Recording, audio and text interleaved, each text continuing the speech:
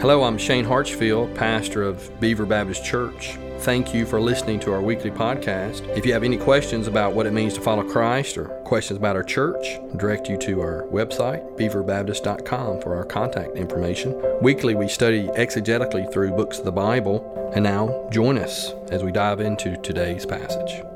Jesus is sufficient because, number one, He's God, the Creator. Number two, He's head of the body. He's head of the church.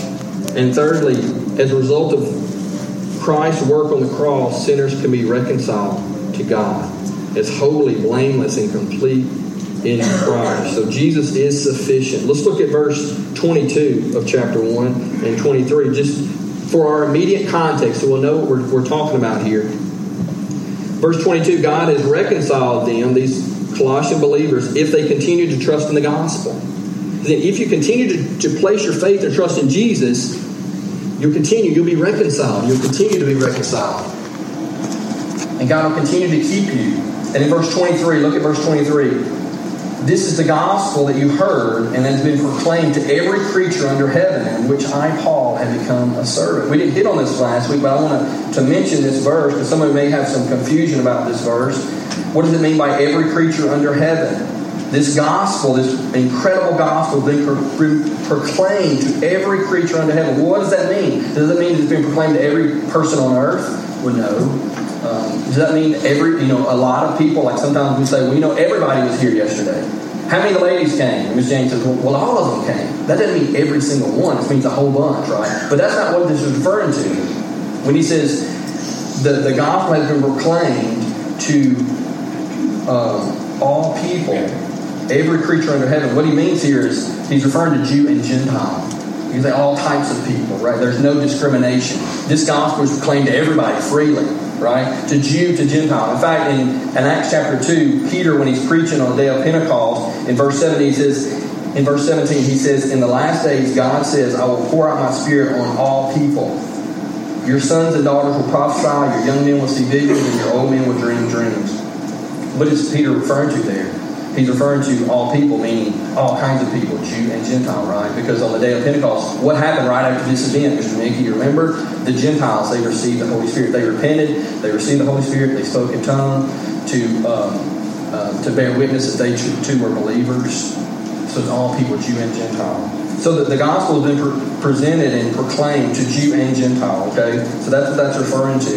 And Paul, he's the apostle of who? He's the apostle of the Gentiles, right? And so what we see in today's text, he's going to tell Paul, the apostle to the Gentiles, is going to tell these Colossian believers a bit about his ministry today.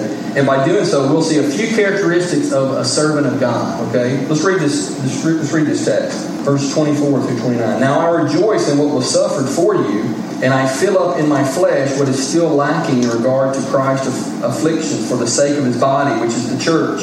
I have become its servant by the commission God gave me to present to you the Word of God in its fullness. The mystery that has been kept hidden for ages and generations, but is now disclosed to the saints. To them God has chosen to make known among the Gentiles the glorious riches of this mystery, which is Christ in you, the hope of glory. We proclaim Him, admonishing and teaching everyone with all wisdom, so that we may present everyone perfect in Christ. To this end I labor, struggling with all His energy, which so powerfully works in me. Let's pray. Father, we do thank you for your word, your eternal word that does not change. Father, we praise you because you don't change like shifting shadows. You're the constant in our world. You're the constant in our lives. We're thankful that we're here today to hear the teaching of your word, just to be together as brothers and sisters in Christ. Father, I recognize with the amount of people here, there are some people here, whether they're adult or child, who've yet to repent and turn to you and trust Jesus as Savior and Lord. Father, I pray that you would encourage them, motivate them, inspire them, change them by hearing the gospel. Pray that the brothers and sisters here, that those who know you, God, we would be stirred in our hearts to love you more faithfully, that we would be more devoted to you as servants of the living God. Thank you for allowing us to be together. Do your work this morning. Encourage us, empower us, so when we leave here, we'll be wanting to serve you more wholeheartedly. so we can give you more glory in Jesus' name. Amen. From this text, we're going to see three things this morning, kind of characteristics of the servant of God. The first characteristic is the suffering of the suffering servant Jesus continues through his servant, the church. We'll see that the servants of God, they share the gospel. That's what they do. We'll also see that the servants of the gospel always have work to do. We should labor with all his energy. That's what we're going to see today. Let's look at verse 24. Now I rejoice in what was suffering for you, and I fill up in my flesh what is still lacking in regard to Christ's afflictions for the sake of his body, which is the church. Let's look at the second part of that verse. It is in filling up what is lacking in Christ's afflictions. This is somewhat of a difficult verse. We have a couple, verse 23 and in verse 24 here, a couple of difficult verses, or they can be problematic for us. What does it mean for Paul to say he's filling up what is lacking in Christ's afflictions? Now, it seems to indicate at first glance that Paul is doing something to add to Christ's atoning work on the cross. But what's the problem with that? Yeah, it couldn't be that, because that would nullify everything Paul said up to this point, right? I mean, that's what he's saying, that Christ is sufficient, right? And now that would contradict other books of the Bible, like Ephesians and Galatians. That's where Paul defends this argument as well. And it would play right into the hands of the false teachers in Colossae, wouldn't it? And in fact, we know a principle of Bible interpretation that Scripture interprets Scripture. We know that the Bible, because it's inerrant and infallible, it will not contradict itself. And so what we want to do is we want to find other Scripture to help us with this verse. Look at Hebrews real quick. Turn on your Bible to Hebrews real quickly. Hebrews chapter 9, verse 25 through 28. Hebrews chapter 9, verse 25 through 28. Nor did Christ enter heaven to offer himself again and again, the way the high priest enters the most holy place every year with blood that is not his own. Then Christ would have had to suffer many times since the creation of the world. But now he has appeared once for all at the end of the ages to do away with sin by the sacrifice of himself. Just as man is destined to die once, and after that to face judgment, so Christ was sacrificed once to take away the sins of many people, and he will appear a second time, not to bear sin, but to bring salvation to those who are waiting for him. Flip over one more chapter to chapter 10, verse 12 through 14. Again, speaking of Christ, but when this priest, Jesus, had offered for all time one sacrifice for sins, he sat down at the right hand of God. Since that time he waits for his enemies to be made his footstool. Because by one sacrifice he has made perfect forever those who are being made holy. So Christ's work was sufficient. And in worth, it cannot be added to. So Paul is not saying, by Paul's suffering it added to Christ's atoning work on the cross. That's not what he's saying here. You say, well, what does it mean when Paul says, I fill up in my flesh what is still lacking in regard to Christ's affliction? What does that mean? I think that's the first point in our sermon today. I think what it means is that the suffering of the suffering servant Jesus continues through his servants, the church. Okay? Notice what Paul says. He says, he rejoices in what was suffered for you. Verse 24. See, he had never seen the Colossians. He had never seen them face to face. But yet he said, I suffered for you, speaking of this church. And we know that Paul had suffered much, right? In fact, when Saul, you remember Saul, he's on the Damascus road, he's persecuting Christians, right? He's trying to eradicate the church. And he's blinded by the Lord, by this blinded light, and he's blind. And God tells Ananias in Acts chapter 9, verse 16, he tells him to go and to heal him from his blindness, right? And what he tells Ananias is, I will show him how much he must suffer for my name. So the Lord told him he's going to suffer. He's going to suffer for Christ. We know on his first missionary journey, if you read through the book of Acts, which tells us the history of the early church, on Paul's very first missionary journey, when he and Barnabas are going city to city, planting churches, sharing the gospel, he's in Lystra. He's stoned and left for dead. They thought they had killed him. In fact, in 2 Corinthians, I'm going to flip over and read this to you. In 2 Corinthians, chapter 11, just read some things. We talk about Paul and his suffering. 2 Corinthians chapter 11, I'm going to be looking, just kind of skimming through this in verse 23. This is what he's talking about, his suffering. He says, I've I've worked much harder, been in prison more frequently, been flogged more severely, been exposed to death again and again. 5 times I received from the Jews the 40 lashes minus 1. 3 times I was beaten with rods. Once I was stoned. 3 times I was shipwrecked. I spent a night and day in the open sea. I've been constantly on the move. I've been in danger from rivers, danger from bandits, danger from my own countrymen, in danger from Gentiles, in danger in the city, in danger in the country, in danger at sea, in danger from false brothers. I have labored and toiled, and have often gone without sleep. I have known hunger, I have known thirst, I've gone without food. I've been cold, and I've been naked. So he talks about his suffering. Paul was told he would suffer. He suffered. And he says that he suffered for you, talking about this church, and the body, which is the church. There in verse 24. So, Paul, we know he suffered, and the church is the benefactors of his suffering. The church as a whole benefits from the suffering of its servants. If it wasn't for the suffering and the hardships, we wouldn't have this letter. You remember Paul, the context? Where's Paul when he writes this letter? He's in a Roman jail. Why is he in prison? Why is he in jail? Yeah, because of the gospel, right? Because he's sharing the gospel. It's not because he didn't pay his taxes, right? No, because of the gospel. So he's suffering. He's in prison. In order for the gospel to be taken to the nations, the Gentiles, it must be accompanied by suffering, with suffering. What Christ suffered on the cross, but also in life, is continued in a sense in the believer. Do you get that? Jesus' personal sufferings concluded on the cross, yet his sufferings in his church, his body, continues.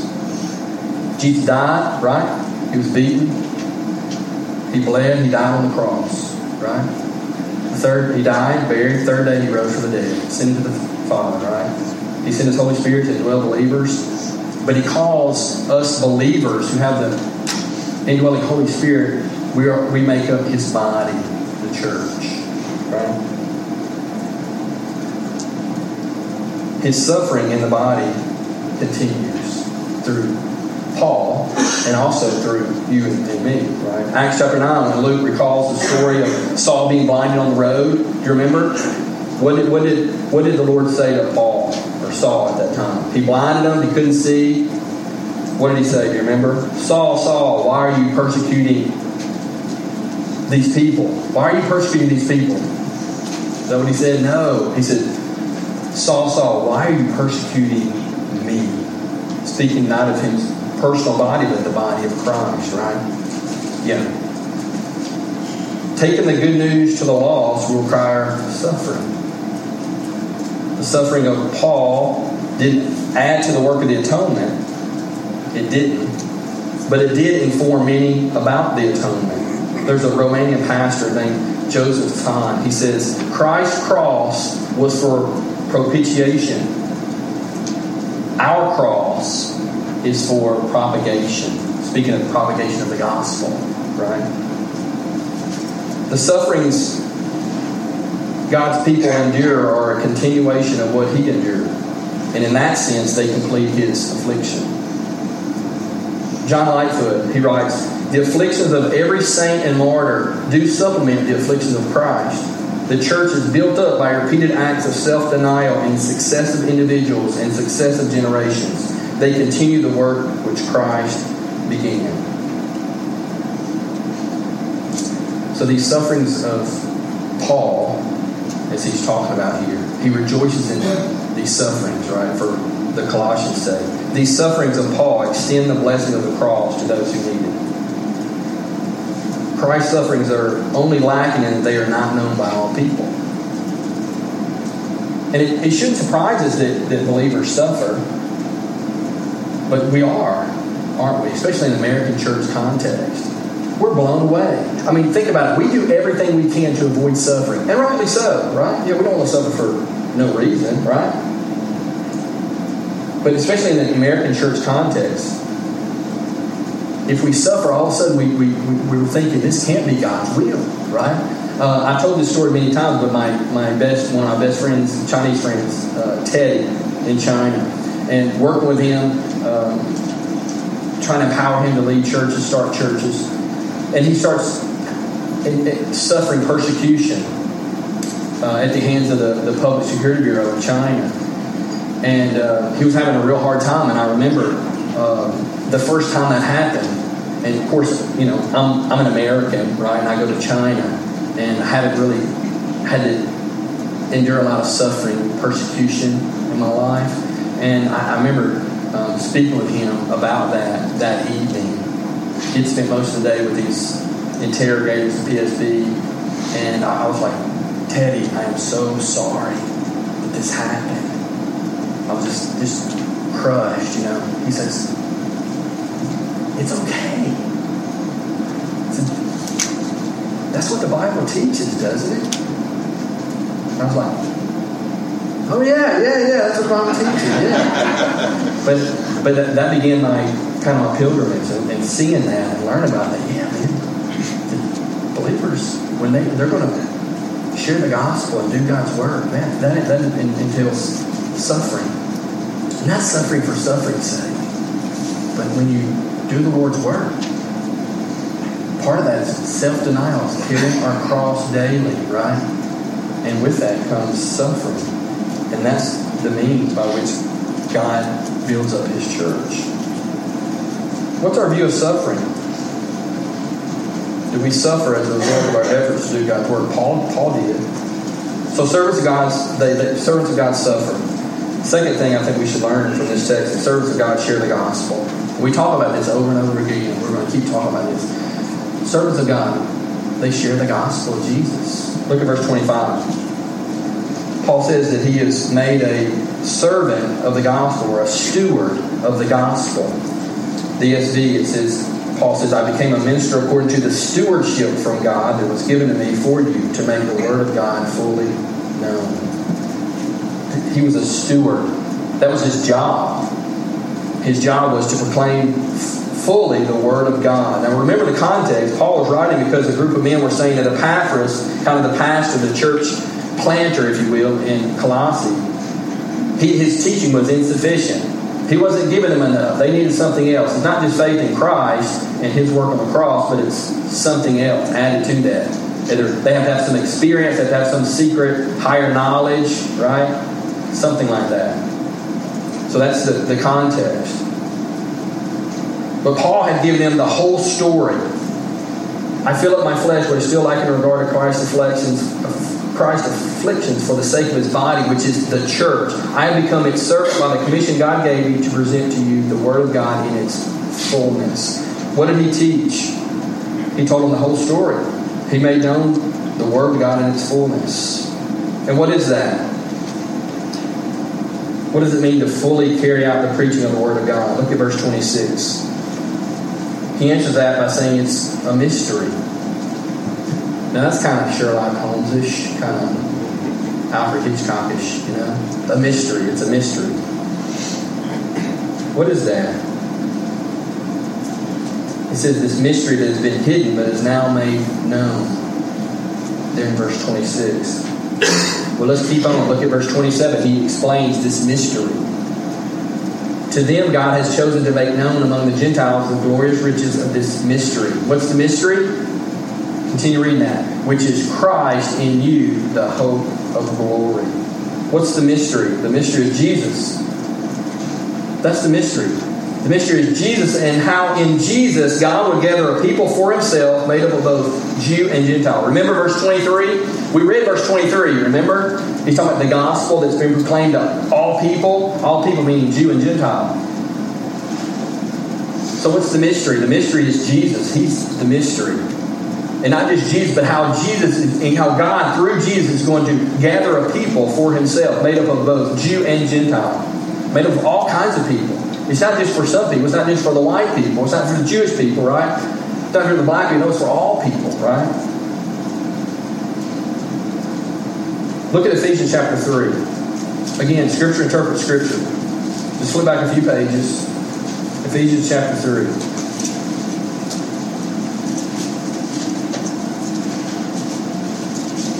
Ephesians chapter 3, verse 2 through 6.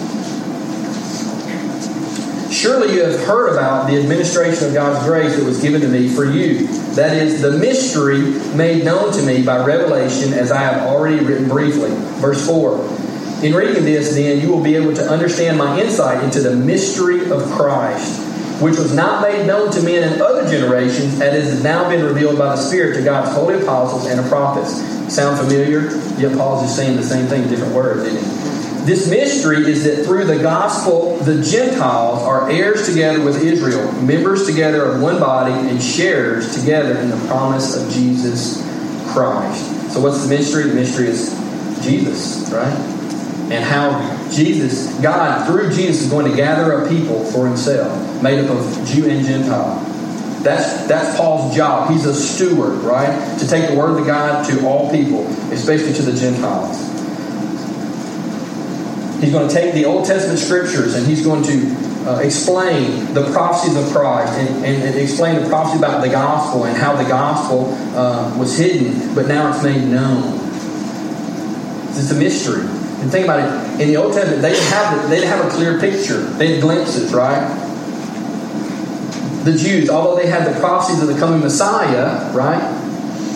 They couldn't see how their God could come to earth as a carpenter's son.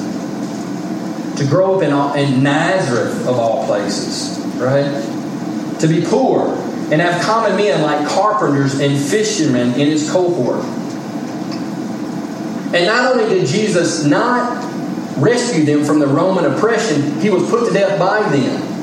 And to top all of that, at his trial, he didn't even defend himself. He just kind of let it all happen.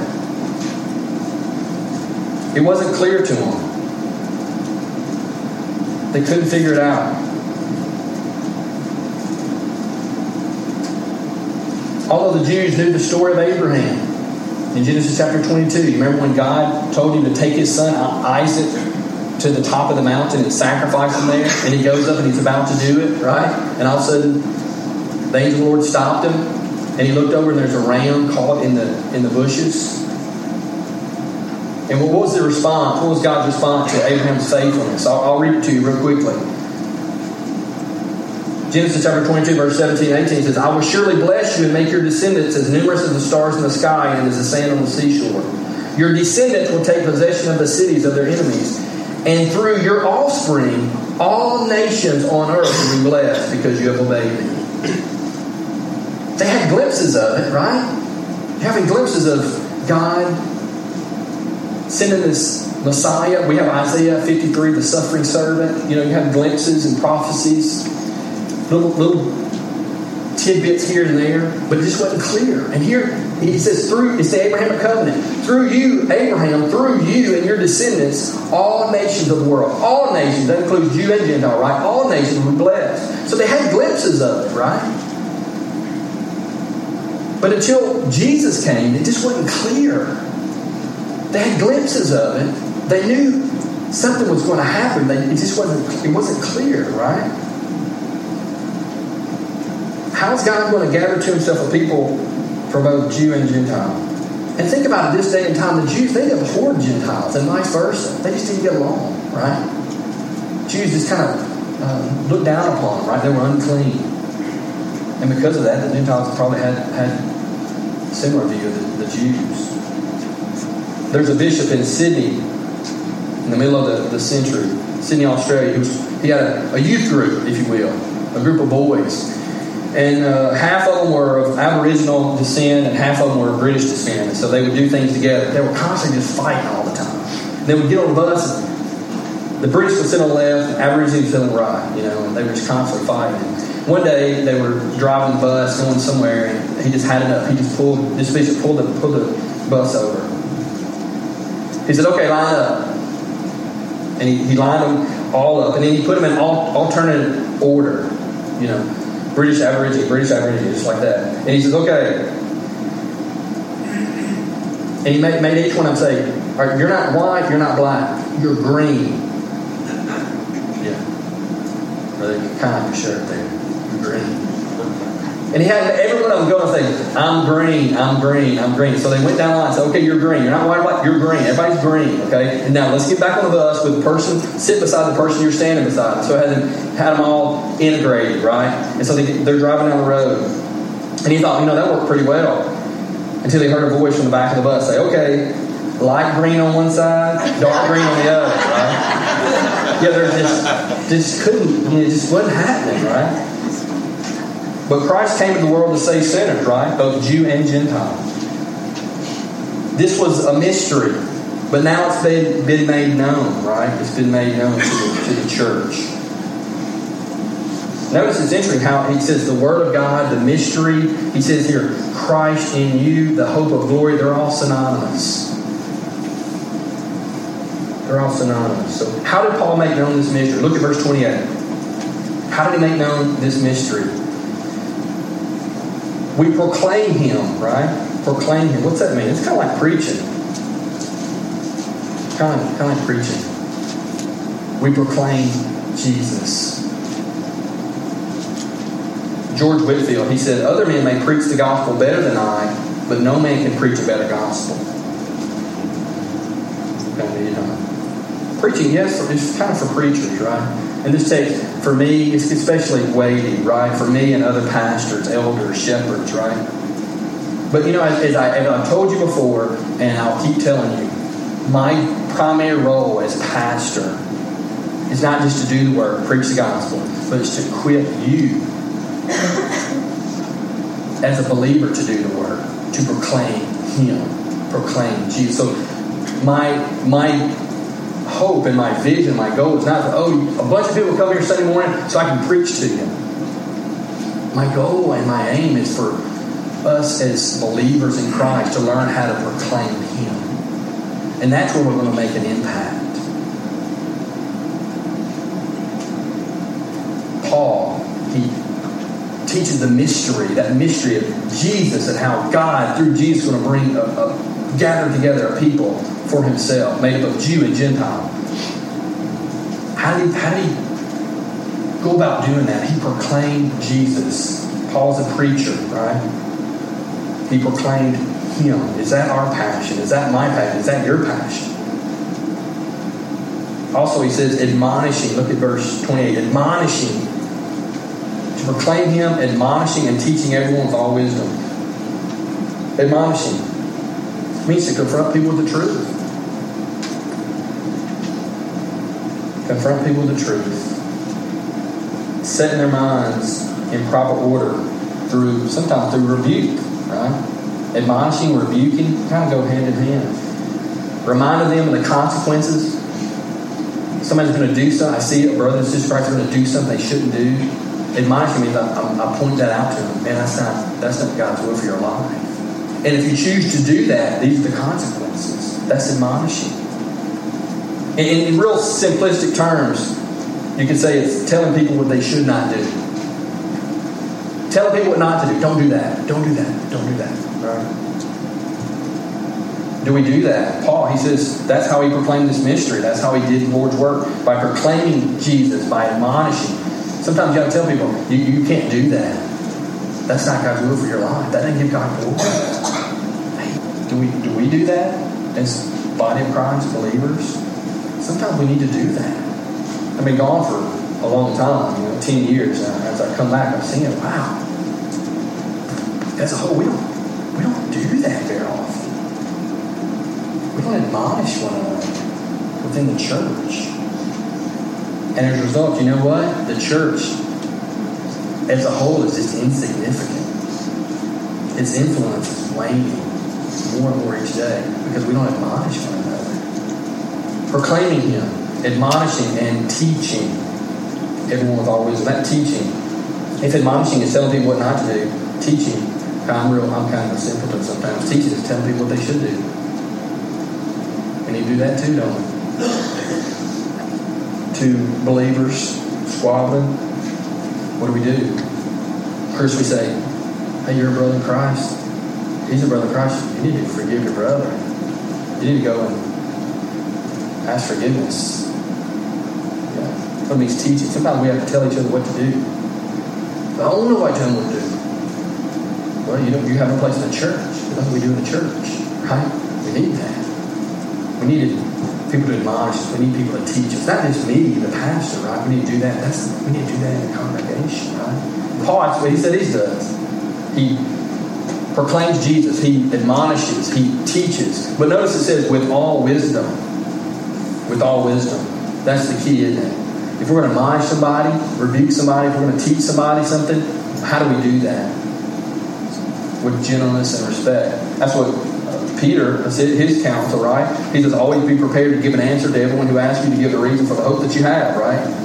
But do this with what? Gentleness and respect. Yeah, we gotta be loving the way we do it. But to not do it is not to love people. We need to love people better, don't we? Paul, he loved people. And he got in each other's business. I mean, he got in people's business also. And a lot of his letters, as you read his letters, what is he doing? He's getting their business. Telling them, you're wrong, you shouldn't do this. Oh, but you need to do that, right? Paul. He's a servant and he suffers. He's a servant of God and he proclaims Him. He shared the gospel. And lastly, third point.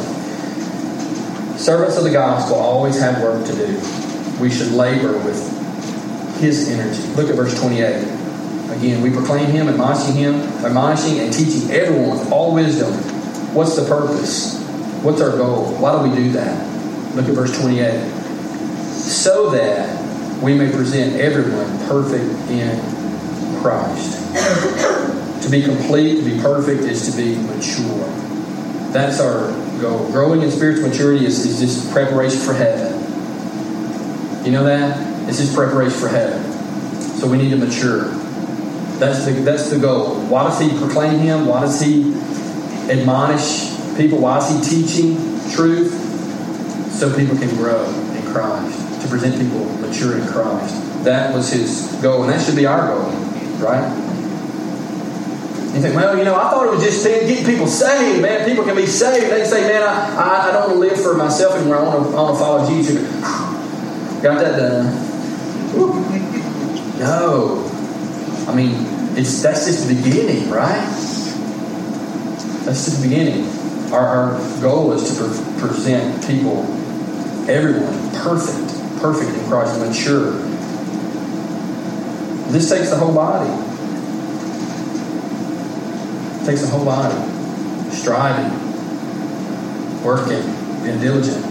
My uncle, when I was first time I ever flew on a plane, I was about 12 years old, 13 maybe, and I flew to Fort Worth, Texas, and my uncle lived there. And my uncle, he's a cowboy, like real deal cowboy, and I'll prove it to you. He was going to build a house, and so before he built his house, he built his barn, and he lived in his barn. So his horses had a place to stay, right?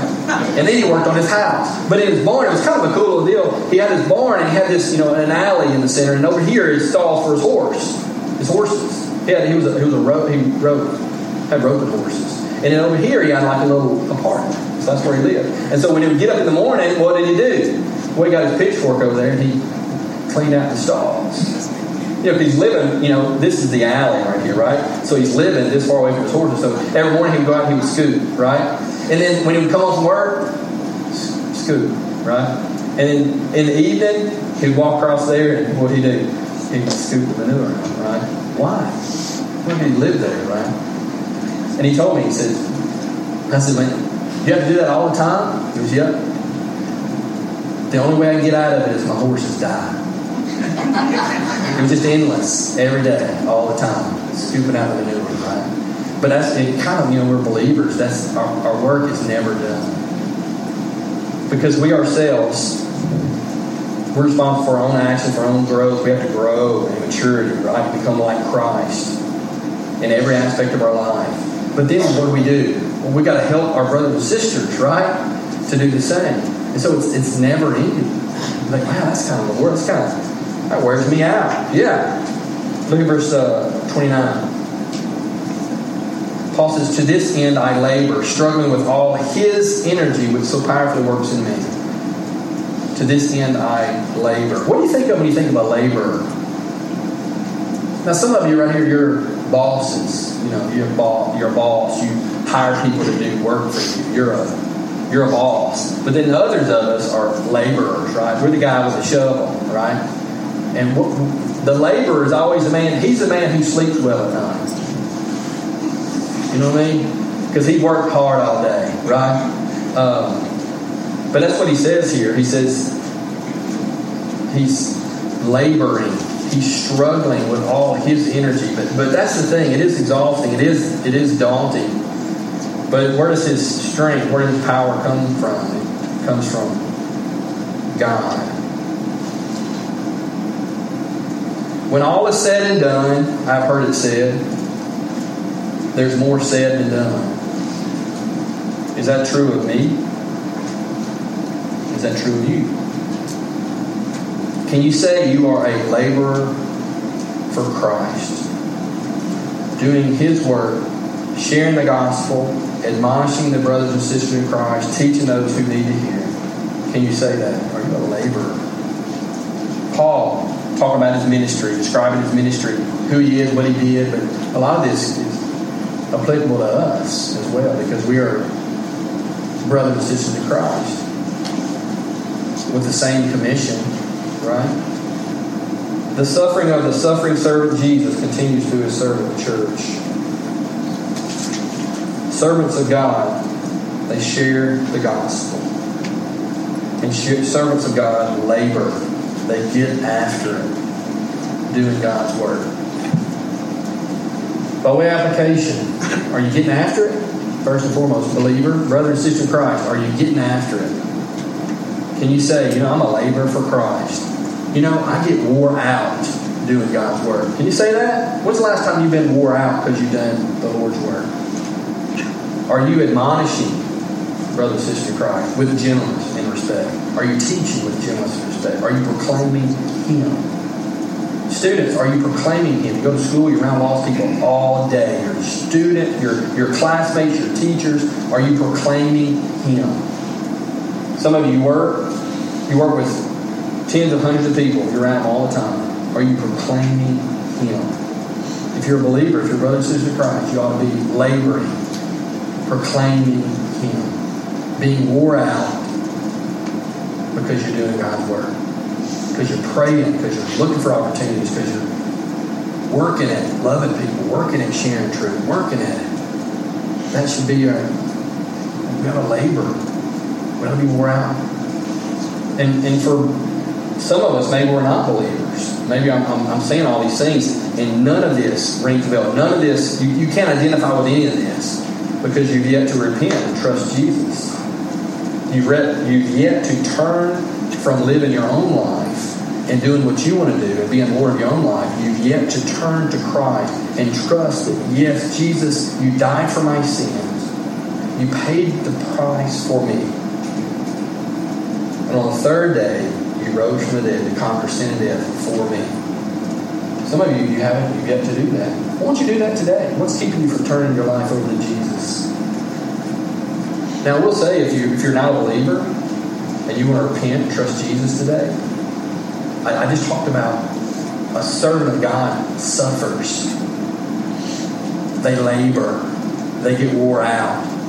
Yeah, becoming a believer is not an easy thing. In fact, being a believer in many respects is harder than being lost. Because as a non-believer, you just do whatever you want to do. It's easy to just do what you want to do, right? You don't have to fight sin, fight the flesh. You just live your life for you. You're your own God, right? But as a believer, it is difficult. It's difficult for me. Is there joy in it? There's so much joy in it. I wouldn't trade places with you for anything in the world. I bet my life on Jesus. I want to follow Him. I want to serve Him. I want to grow and be mature in Him. But it's difficult because if we're faithful, we suffer. Thank you for tuning in today. Be sure to subscribe to our podcast if this message has been helpful to you. Again, if you have any questions, go to our website for our contact information, and we'll see you next time.